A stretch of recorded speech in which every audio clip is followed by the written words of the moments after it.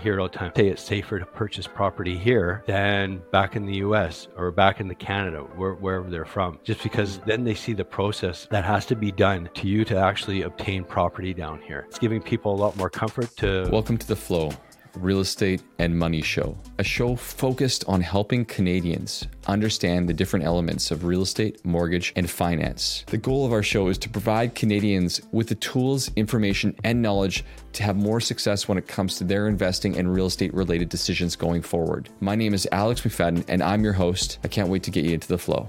Well, Mexico is on everyone's mind and my face. As you can see, I was recently away. If you're just listening to the podcast, just imagine a beautifully tanned face. That's exactly what I've got going on right now, although it's fading by the day, sadly. In any case, I was really excited to welcome back my friend Rob Bailey. He's a real estate agent in Puerto Vallarta, Mexico, and a good friend. I've known Rob for a number of years. And man, I really enjoyed this episode because he got raw and real, and he talked about his real life experience as to why he made the transition to not only living in Puerto Vallarta, but also getting into the real estate market. You know, Rob got really deep towards the end of the episode and helped us to understand, you know, some of the things that basically, I don't want to say forced him to make the decision, but had him making the decision really quickly. And I think this could really impact a lot of people. If you're liking this episode or if you enjoy the podcast, please consider leaving us a 5-star review, hitting subscribe if you're on YouTube, and of course, giving us a rating. Last but not least, share this out with a friend so we can benefit someone else with this information. Hope you enjoy the episode. Let's roll with it. All right. So Rob Bailey, welcome on the show. I would say welcome back to the show, but this is the first time being on this podcast. So welcome to the Flow State podcast. We're both in Mexico right now. How cool is that? Yeah, that's the odd part. I'm living down here and you're on vacation, right? Yeah. Well, and I'm also on the opposite coast of you right now, over in Playa del Carmen, where you are in. Where are you today, Rob? So I'm right in Puerto Vallarta. Yeah.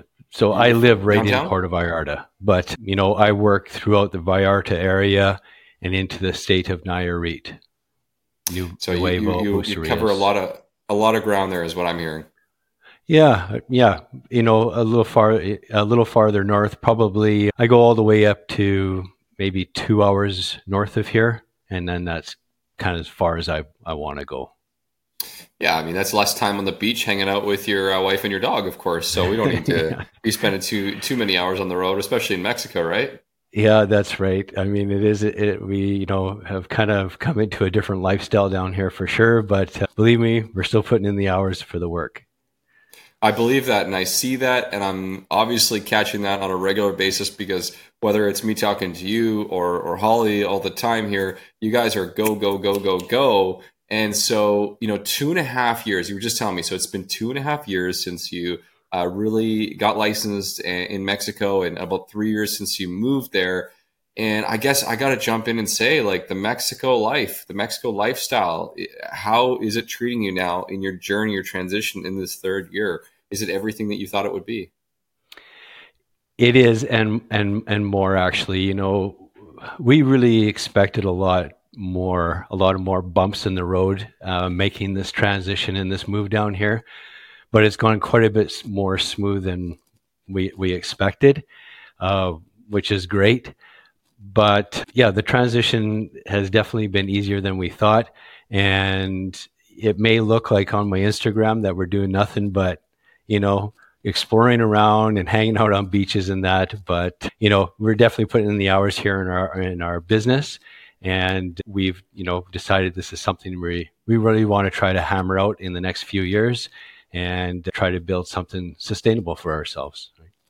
Well, and that says a lot about you together, the two of you, and the objective goal that you mentioned there. And I mean, it probably couldn't have worked out better from a timing perspective in regards to how the world's evolved and how it's changed and gone obviously so virtual. And more importantly, the fact that more Canadians and others than ever before are looking to make the move down and not just rent and stay in Mexico, but actually own a piece of real estate down there and call it a piece of their future, both from an investment perspective, but also from a lifestyle perspective. I mean, would you say that in the last couple of years that you've seen a transition in the way that people are looking at Mexican real estate? Has it evolved in any way? What's the approach that you're generally getting now?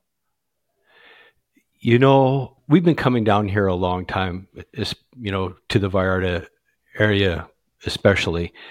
And, for 10 years, we've been coming down here twice a year, spending 3 weeks to a month each time. And one thing I'll definitely say that we've noticed since we've moved down here is the difference in the people that are purchasing property down here. Whereas it used to be, I'm getting ready for retirement. I want to spend 6 months a year down there. And definitely an older type of investor. But now we're really starting to see the young families, like people just, whether they're, just cashing out like we did and leaving everything, or taking money out of, property or investments up there. But now we're seeing young families a lot more that are purchasing properties, getting ready for, within a couple of years, they want to make the transition to move down here completely, or they're just moving down here, putting their kids in local private schools, and just looking for that kind of simpler way of life. And that, I would say, is one of the biggest differences that we've seen, is just the transition to a lot younger people investing, and bringing their family down here, and surprisingly, a lot of people just cashing out like we did, selling everything, moving down here, and just looking for that different lifestyle. Well, that leads to the next question, which is Mexico a good country to invest in from a real estate perspective? Lifestyle aside, which you just talked about, obviously you guys are working very hard, but you do get a chance to enjoy the beaches and some friends and see people that come down on vacation. But purely from an investment perspective, what have you noticed and what have you picked up? And what is your feedback on when people ask you that question? Yeah, I think one of the biggest, buzzes that you're hearing is how Mexico as a country now is really coming to its own. Lots of manufacturing being moved down here. And so you can see that in property values, especially in a beach resort town as this. But, I'm starting to hear these little things everywhere, little YouTubes and people talking about how Mexico is rising to one of, and going to be in the future, predicting of one of the, power countries. It's a young demographic down here of people that are ready and willing to go to work, and manufacturing and stuff being moved down here. The labor is still very cheap, and it's a win-win for both sides, for companies moving manufacturing down here, the low labor costs, but for the country itself, they're looking at this as great opportunity. And you're seeing that middle class now really explode here, rather than it just being where it was before, is like a whole bunch of money and then poverty, basically, right? So you're really seeing that middle class grow here. So it's great for the country as well. Well, that's really interesting. And I've been reading some stats about Mexico as a whole, and it's set, as you mentioned, to grow, over the next 5 years by about 8%, which is good, not great, but it is, of course, growing, which is a good sign. I'm not retracting, of course. It's also a relatively, from my experience, at least understanding and reading and researching, it seems to be a pretty stable economy for the most part. News articles aside of the danger and what's going on, it doesn't seem like there's a lot of extremes one way or another. Talk about that firsthand, 3.5 years. Have you seen any extreme economic changes over the timeline, whether it be money valuation, building, construction, political considerations? Well, I think everybody knows, the strength of the Mexican peso right now.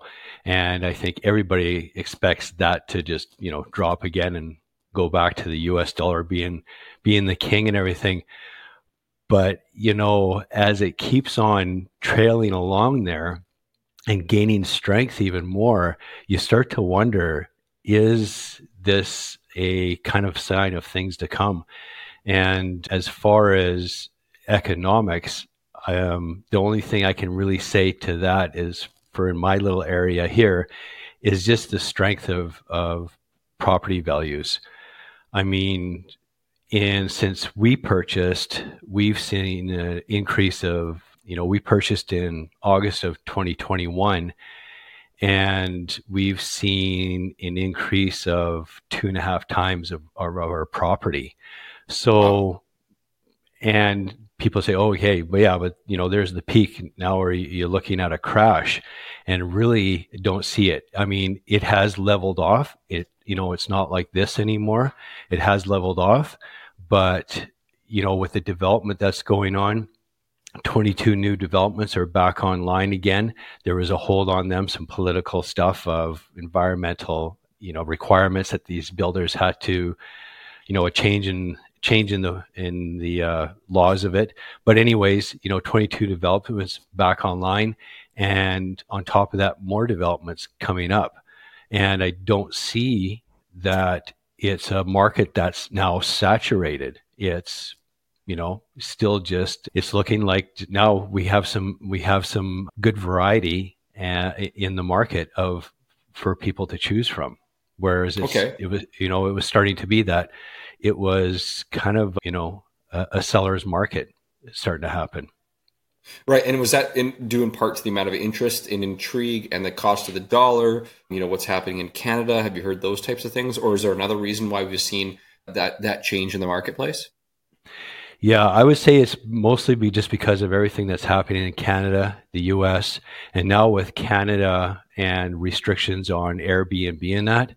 I mean, that's been one of the main topics now of people contacting us and asking first and foremost, what are the restrictions there? Because people are now looking like getting rid of their properties up there, and where do I want to put that money, because I still want to invest in real estate and have some return on my investment. And so what is it looking like down there? And the number one question is, what are restrictions? There are none. Basically the biggest restrictions you might have is there's one building that I know of has a minimum 2 month rental, whereas it's very common to have minimum 3 day, minimum 1 week rental, but that's what there is for restrictions, other than no pets or something. But as far as on an investment, from an investment view, no restrictions on what you can own, what you can make on it, or anything. So basically, the government isn't dictating what you can do with your property, but it sounds to me like the stratas or HOBs are the ones that are making those decisions. Have there been any concerns, or is there the possibility for the stratas to change those guidelines or bylaws on just at any time, or is there a little bit more of a complicated process? The only reason I ask that question is obviously just like up in Canada, there are some people that I've seen. They purchase a property, it's strata, it says it's zoned for, for example, Airbnb. And then, of course, the strata votes to do the opposite or change that. Have there been anything or any concerns like that have happened down in Mexico to your experience yet? I really don't, I just can't see that could ever happen here, because when you're looking at a development and a developer is building that development, they basically say what the restrictions are going to be. And, a strata can come in afterwards and make some rules, but have fun as an HOA coming in and saying, what, we're going to say that there's no more rentals in here. Well, 80% of the people that have purchased in here have purchased it for a vacation rental investment. So, have fun with that, right? But I've never heard, still haven't heard, even though in saying that, haven't heard anything like that, because I think it's just the domination of the properties and condos units within a building development, the sheer percentage of them that are being purchased for as an investment, whether it be for 6 months out of the year or as a full-time investment. So Well, okay, so let's talk about the buildings then from that perspective, because You and I have spoken many times. You've got experience working in and around construction for a number of years previous to moving to Mexico in a variety of different roles. And so, and I know we'll talk about your situation later if you're open to it, but, and Yeah. I know that you've been around construction quite a bit here in Mexico. And let's just say a lot of the buildings, and especially when you're watching them being built, seem like a little bit iffy. Like, and maybe not just the approach of the people that are doing it, but some of the tactics seem like perhaps they're a little bit outdated. That's probably a concern that a lot of people have when they're looking at buying this piece of real estate, and particularly like a condo or strata building. Is this thing going to roll over or fall down? Or do I have any concerns about the electrical and the plumbing just blowing up on me in any state and time? Like, what's been your experience there so far, and how are people kind of dealing with that? Well, like anywheres in the world, I mean, even in Canada, there was properties and, being built by developers where you kind of go, man, that is like some real cheap quality they're putting in there. And that can definitely happen here as well. I mean, I've gone to a new property development and had actually a Canadian buyer from Quebec, and I really pointed out to him, like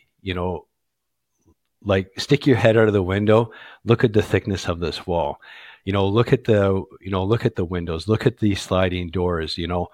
I can literally move the sliding door, flex the sliding door back and forth like 4 inches. You know what I mean?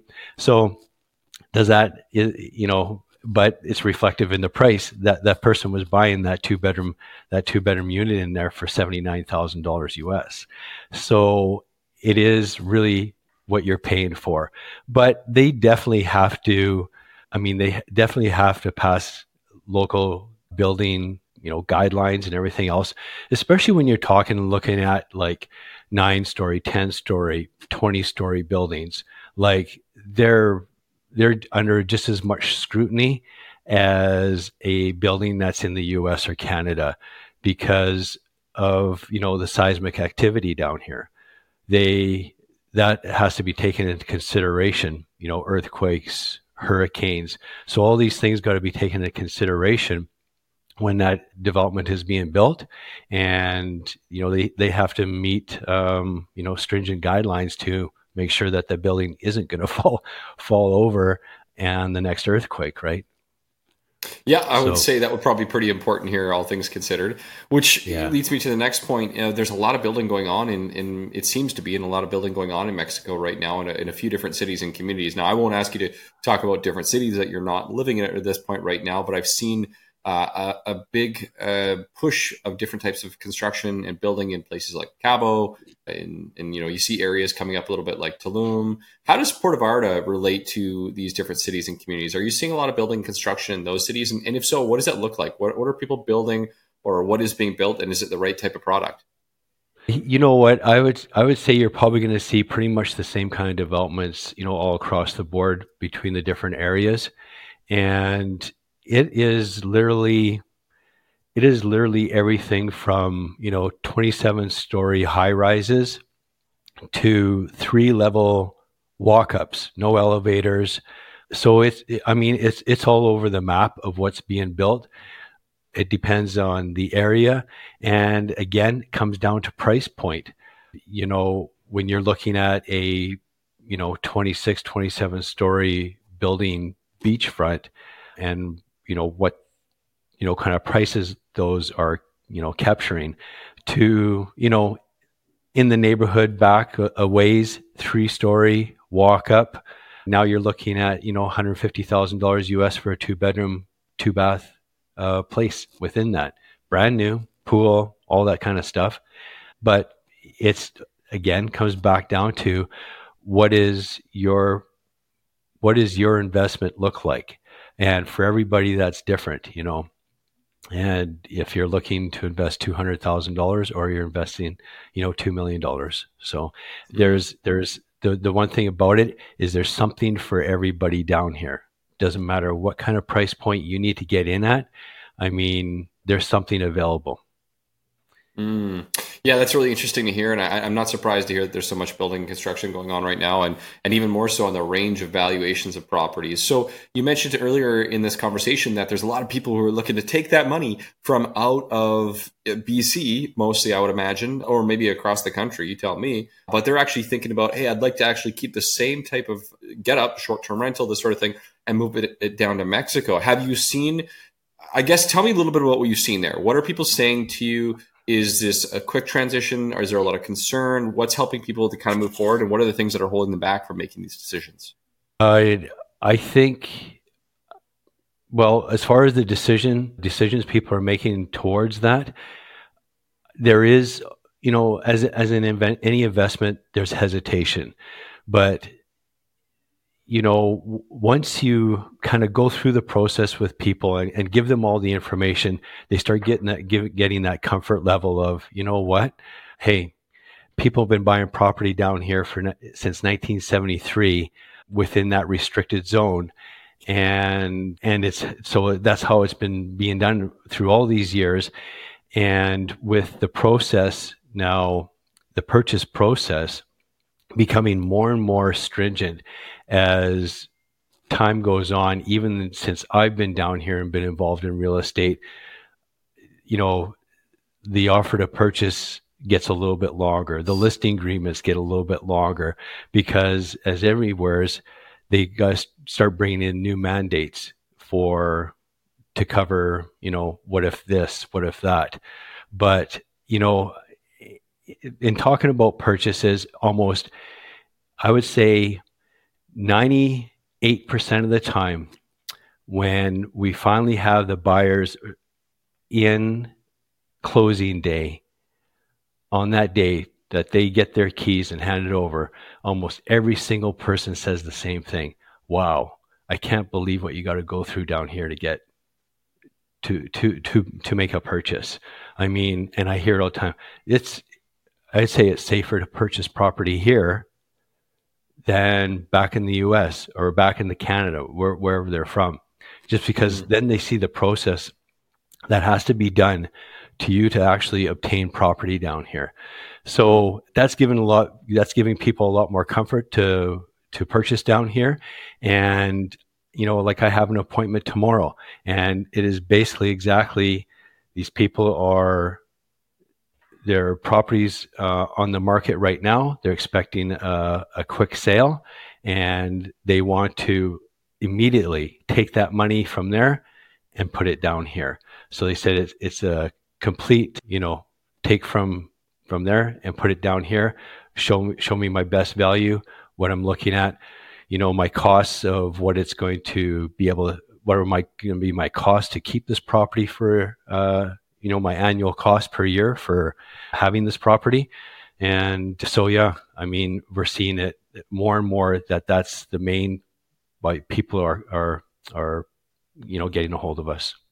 Making that transition right now. So let's talk a little bit about some of those yields, Rob. Do you have any examples or ideas as to what types of rental yields people are receiving for these properties, whether it be long-term or short-term? What are people generally speaking expecting? Do you have any examples you could provide? You know what? I guess the best example would be the building I live in and our particular condo. Actually, even we've just listed it up for sale, and it's a 2-bedroom, 2-bath, and in our building, so it's 9 stories. There's 80 units. Amenities are a full pool, ground level, full pool, garden area, and which is very kind of rare for around here. Also, full-size pool, rooftop, full-size pool, and another common area. So very popular for long-term rentals, and they're renting anywhere from 35,000 to 45,000 pesos a month long-term. So you're looking at around 2,000, 2,100 up to like $2,600 US a month on, say, a $400,000 investment.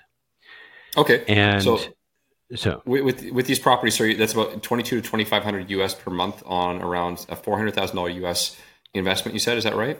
Yeah, and we're talking long term. Like our particular building is, 4 months, 6 months, and you're seeing the same people come back, from last year. They're here for this year. There's one couple in here, they just lease it the whole year round because they like to come down for 3, 4 months. They go home for a month or two, then they come back down. They just lease it the round, you know, year round. I mean, they are starting to think about maybe purchasing now, but in particular, you're not getting as much money on the long term, of course. If you want to do that short term vacation rental, of course you're going to generate more money. But if you've got people coming in for 6 months at a time at $2,300-$2,500 US a month, it's pretty easy to manage that, right? So that's kind of what seeing there. And then as far as expenses, yearly expenses for that property, our HOA is about $180 US a month, and property taxes $170 US. Okay, It's so about $160 $350 a US. month for expenses not related to the property or something Yeah, else. but those property taxes at 100 like $180, that's per year. Oh wow. So Okay. Okay. that's not per month, that's per year. So your expenses, your yearly annual expenses for keeping that property are relatively low. I mean, 2.5, 3 months of rental, and you've just paid for all your expenses on that property for the year. Okay, so I just did a brief calculation here. So 2,500 USD is about 3,300 Canadian dollars right now, and then you said a purchase price of that property is about 400 right now. Is that right? Yeah, let's say 400,000. Yeah. Okay, and about $540,000 Canadian or 540 Canadian dollars at that point. So, from a rental rate perspective, 3,300,000 on 540,000, I would say much better than what you're going to find in the cities like Vancouver and these surrounding areas for the price of the property that you're going to get. And that is for long term. The disadvantages, I'm sure, obviously, we could talk about this briefly, but the lending perspective from what you can get out of it. But I do imagine that what you mentioned earlier would probably help people stay a little bit more interested in these types of properties, knowing that they could short-term rent it or vacation rent it as well and enjoy some of the time on and off. And it sounds to me that's kind of like what people do is they'll come in for a month and then they'll rent it out for a few months and then, that sort of transition back and forth. Is that kind of more what you see? Yeah, we have a good friend she's from Chicago, and we met her. She lives in the building next door to us, another new building. And, she had no interest in renting out her property. It was just a place for her to go and, maybe making the transition to being here full time. But she says, it's hard not to take a rental when I'm renting it for 3 months and it pays for all my expenses for not even 3 months. What she's renting it for in like a couple of months, she says it pays all my expenses for a year. So it's kind of hard to say no to somebody that wants to rent it for 3 months. I'll go back, stay in my place in Chicago, and come back after they've left, and I've just paid for my place for the year. So there's that way of some people are looking at it, and then there's other people that say this is really an investment to me. I might come down here. I might come down for 2 weeks or maybe a month to start out with, but I want to generate income on that the rest of the time as much as I can. And so for those people that are really coming down to be investors, the ones that are really coming down, like what types of properties are they typically looking for? And where are some of the opportunities that the pure investors should be considering, at least in the Puerto Vallarta, Riviera, Nayarit areas? Yeah. So again, it kind of goes back to what is their investment? What are they looking at? I mean, you have people that say, I have a budget of $1 million. What am I looking at? What kind of my return am I going to get on that? And, and so forth. Have a couple from your area there, which you know very well because you referred them to me and they heard me on the last podcast we did. But anyways, this as a young couple in their, mid 30s, they made their first property investment purchase down here, and that was their, I believe, their sixth or seventh property altogether. And so they purchased made a very modest purchase down here, and they're really reaping kind of the benefits of, it's in a good building. It's in a good building. It's being rented, you know, very often, but they just book it off for themselves, and they've been down here like they purchased it maybe not even a year ago now, and they've been down here like 3 times. They're coming down again, so they just book themselves into their own place. They come down for a couple of weeks and have a little vacation and go back and start generating some income again. And he's already, uh, they're very smart investors, and he says it's already cash positive. Like, it's absolutely no regrets. So it makes sense for him. So, okay, let's kind of ask you a different question then, Rob. Thank you for clarifying that and remind me that's a great situation. We've got to talk to them at some point in the future. Hopefully they'll be willing to come on and talk about that. Let me ask you a different question. Again, one of the big things for me in the podcast that we're doing right now is talking to people about realistically their feelings around money and making these big decisions. Like, I believe that when someone says, I'm going to go and buy a property in Mexico, or, like what you guys did, which is basically sell everything and make that move down to Mexico, there's a lot of feelings, there's a lot of emotion, there's a lot of considerations, and there's reasons why people are all in and they do that, and there's reasons why they don't. And so I guess I just kind of want to get real with you, Rob, and just ask you the question, like, for you guys, when you made that decision, you came down here, what was going through your mind? What were your feelings like? What were your emotions like? And what was that experience? Could you kind of help us understand that? Yeah. Well, our situation may be a little bit different than most, but it all started kind of around the same time and for the same reasons why we are seeing a lot of people down here. And, we keep going back to that and, talking about the pandemic, but it really made some changes. And that's where it started for us. We kind of dreamed we had that kind of maybe a 5-year plan. We wanted to get down here. And, we were probably, 4 years out from that when the pandemic hit. And, that was just tough on everybody. But, in that year, we had some other real challenges. My wife ended up having a herniated disc and like an extreme, and she was basically bedridden for 11 months waiting for surgery there. And then in that 11 months, I'll just go into a little bit of personal stuff. I had moved my father closer to me, my senior father, to keep an eye on him. December 24th, Christmas Eve, he slips, falls, breaks the socket right off his hip. That puts him in the hospital. Get him out of the hospital. And so, going and taking care of him. He can't, got to bathe him and everything and get his food for him. And then, I had my wife back at home in the same situation where she's basically bedridden because waiting for surgery, which was, a complete spinal fusion, rods, screws, the whole thing in her back. And so this is going on.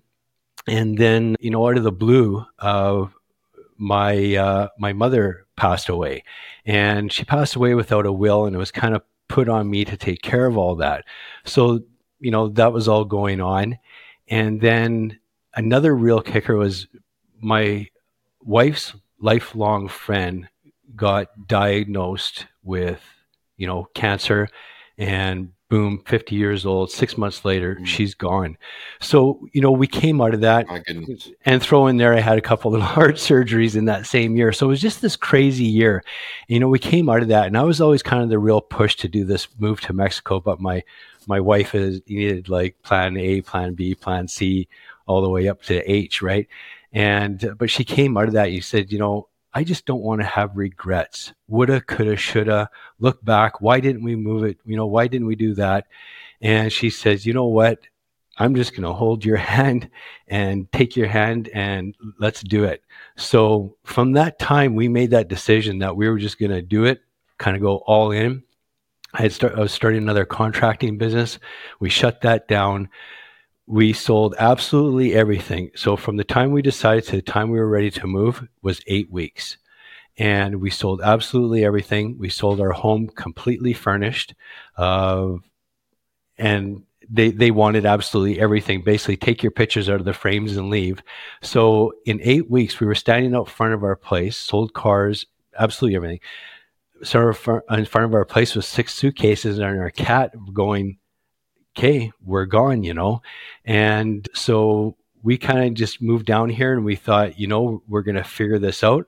We didn't come down here with a retirement boatload of cash or anything like that, but we had just made the decision that what was going on there and, how our lives were progressing there and then everything that happened, we had to just make a change. And we just decided, what is the very worst that's going to happen? We'll come back if it doesn't work out, right? But anyways, we just came down here. We're both very, feel that we're very resourceful. I've had my own businesses in the past. I've always been a contractor and construction. These two things have always gotten me out of trouble, So I figured that's what we were going to fall back on. And, just ended up, running into this broker all the time everywhere we went.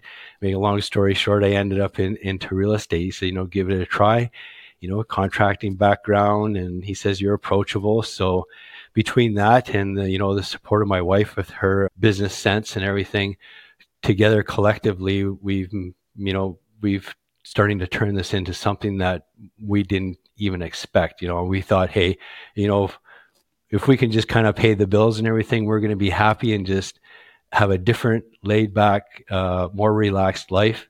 But it's turned into something more than that for us. And, we just couldn't be more grateful how it's gone. So. Well, first of all, thank you for sharing that, Rob. I mean, that's so powerful. Everything, every single step in it. I hope and if I'm using the right word for some, pray that, people who are considering making some type of change in their life, whether it be a move or career or something else, before those types of things happen, they consider, making that decision and making that move. I think more people need to remember the time that we have is so short and to really go for it, because at the end of the day, I love what you said in that one point, and we're getting a little bit into mindset here, Rob, but I think that's where it needs to go is, quite frankly, what is the worst that could ever happen is the best thing that you could ever say to yourself. Could I survive if all we had was the clothes on our back? Could we make it work? What would that look like? And I think more people need to ask themselves a question if they're thinking about any kind of decision, just to say, what is the worst that could possibly happen? And could I make it through? And the answer might be, no, I couldn't. Don't do it. Or the answer might be exactly, unequivocally, heck yes, let's go. Let's make this happen and let's go from there. A few things really stand out in your conversation from the beginning to now. And one of the things, Rob, to bring it up is, you said this a few times. I asked you about what types of investment properties and what types of properties. And it's really clear to me that you really gravitate towards the stories and the people, but the numbers and you understand the ins and the outs of how these properties are put together and if it makes sense or it doesn't make sense. And I think that's an awesome reminder and a good, I guess, a nudge for anyone who's thinking about having success in the real estate market, is that it is very much a people business, whether it's your tenants or what you're doing. And the numbers are only a portion of that picture. And that shines through, explains why a lot of people out here up in Canada, specifically in the West Coast, have gravitated towards you and Holly, helping them make these big decisions here when it comes to real estate. I kind of want to try and wrap up a few things, Rob, because I want to definitely have you come back. And there's a whole other bunch of questions that I have for you, but we'll make sure that I've got another episode for you from that perspective. Something that's come up a lot lately and things that you brought up to me is the financing question in Mexican real estate. And you and I have been working hard to come up with more and different and creative ideas when it comes to people buying homes in Mexico. However, we do note that it is a completely different beast down there. Hey, you just recently experienced a closing. Talk to our listeners about that. What was the timeline on that closing with this Mexican financing company that you just saw? Okay, well, yeah. That was actually my first finance. Cash is king down here, but that was my first finance transaction, and it was definitely not the norm. I've spoke to different lawyers, different agents, and finance transactions closing in 90 days is kind of the norm. But I mean, this was a very difficult situation, and we ended up into it about 10 months till it finally closed. And there were so many different moving parts to that, and I couldn't even sit here and tell you for one reason why it ended up like that. There's just so many. But that is, I mean, all I can say is maybe I won't work with that company again. But there is definitely financing is becoming more popular down here. It used to be financing down here was, I used to hear that it was like, 16%, 18%, that kind of stuff, right? But now you're starting to see banks getting involved. One particular bank is called Intercam Bank, and it's something they call the Dream Loan. And now you're starting to see a couple other banks looking towards, the foreign investment. And I think it's just because they see that they're really missing the boat on that. And now you're starting to see brokers down here, like yourself popping up and kind of being that middle person in whether it be private investors or institutional banks and such like that. But now you are starting to see, the 9%, 11%, and which is still not, wow, fantastic. But, the people that did this financing, I mean, they crunch the numbers and they look at it and they go, yes, this is what the financing is going to be. But I can still look at it and go, I'm still going to be cash positive at the end of the year. I'm still making money. So it's still making sense to people at 9%, 11%. Yep. So you are starting to see a lot more finance alternatives down here. And I think that's really going to open up the industry even more because, like I said, pretty much it's always been, cash is king down here. You need cash. Yep. You need that 10% down, and in 60 days when the property closes, you need that balance. Developments pre-sale, they offer financing, but people get confused when they talk about offering financing. They're financing it over 24 months until it's built. So, they'll want 30% down and then 60%, and then 60% of that, the 60% is financed over, 24 months, and then the last 10% at the end. So you're looking at some pretty chunky payments there. But for somebody that's maybe got the money in the bank or is, cashing out, it makes sense. They're not putting it all at once, kind of putting it in intervals. And so they're keeping that money in the bank a little bit longer and, not feeling like, geez, I'm throwing all my money into this and now I got to wait for 2 years before it's even ready. Right. So, yeah. Yeah, I mean, well, I thank you so much for explaining that and really giving a good overview there. Not every experience is as painful as that 9-month experience that you had referenced last time. And yeah, we've been talking quite a bit about the different financing options. Again, what you nailed right there in regards to numbers is key. If the numbers work and the numbers make sense, it's no different than anywhere else in the country, in Canada or the US for that matter, which still rings true. Assuming the numbers make sense and numbers work, then you can still move forward with the financing associated with this particular property. And that's pretty much the same with any type of business decision, if that's the type of decision that you're making, right? Whether the rates are 5, 7, 10, 15, whatever it might be, as much as we would like to pay a lot less, of course, would be an ideal circumstance. So yeah, and we've also seen on our side here, most of the mortgage companies financing Mexican properties today, this is 2024, right in the beginning of the year, in the 8 to 12% range as kind of a starting point, with about 65% financing on the properties. And typical amortization periods also appear to be 20 to 25 years as the most common, with some shorter, like you mentioned, around 10 years and some even shorter than that. We still find that a lot of our clients opt to do a home equity line of credit or refinance or restructure, but we're seeing more kind of dabble with different ideas. So it'll be curious to see how our partnership can continue to evolve. So I'm excited absolutely. to see where that goes. Yeah, like I said, I mean, that's going to really open, the industry up here. I mean, there's a couple of companies that are really geared towards the US buyer, but there's really nothing that's really geared towards the Canadian buyer. And I really think that's a niche, I guess I'll call it at this point, that does really have to be explored. I mean, there are companies that absolutely do work with Canadian investors. I just wouldn't say that they're the most cost friendly. They really want to control the whole transaction within and put quite a premium on those costs. But I mean, like I said, there's different options, coming online all the time, and that's where I'm kind of relying on you to connect you with some of these resources, and rely on your experience in this business on whether that's a good option for our Canadian people or US buyers, right? Got it. It's always one of the biggest questions. But Rob, I want to kind of end things off and talk a little bit briefly to go back to your story and what you shared with me, because if there's one thing that people really need to take away from this conversation, it was your story around all the different things that happened in your life and then making a conscious decision to make that move. So thanks for sharing that story. If people want to find you, Rob, I'm going to post up your Instagram handle, which is probably the easiest way to get you because you guys are always on there. We'll put that in the show notes. Yeah, that's best. I mean, our Instagram is kind of what we just really, watch all the time.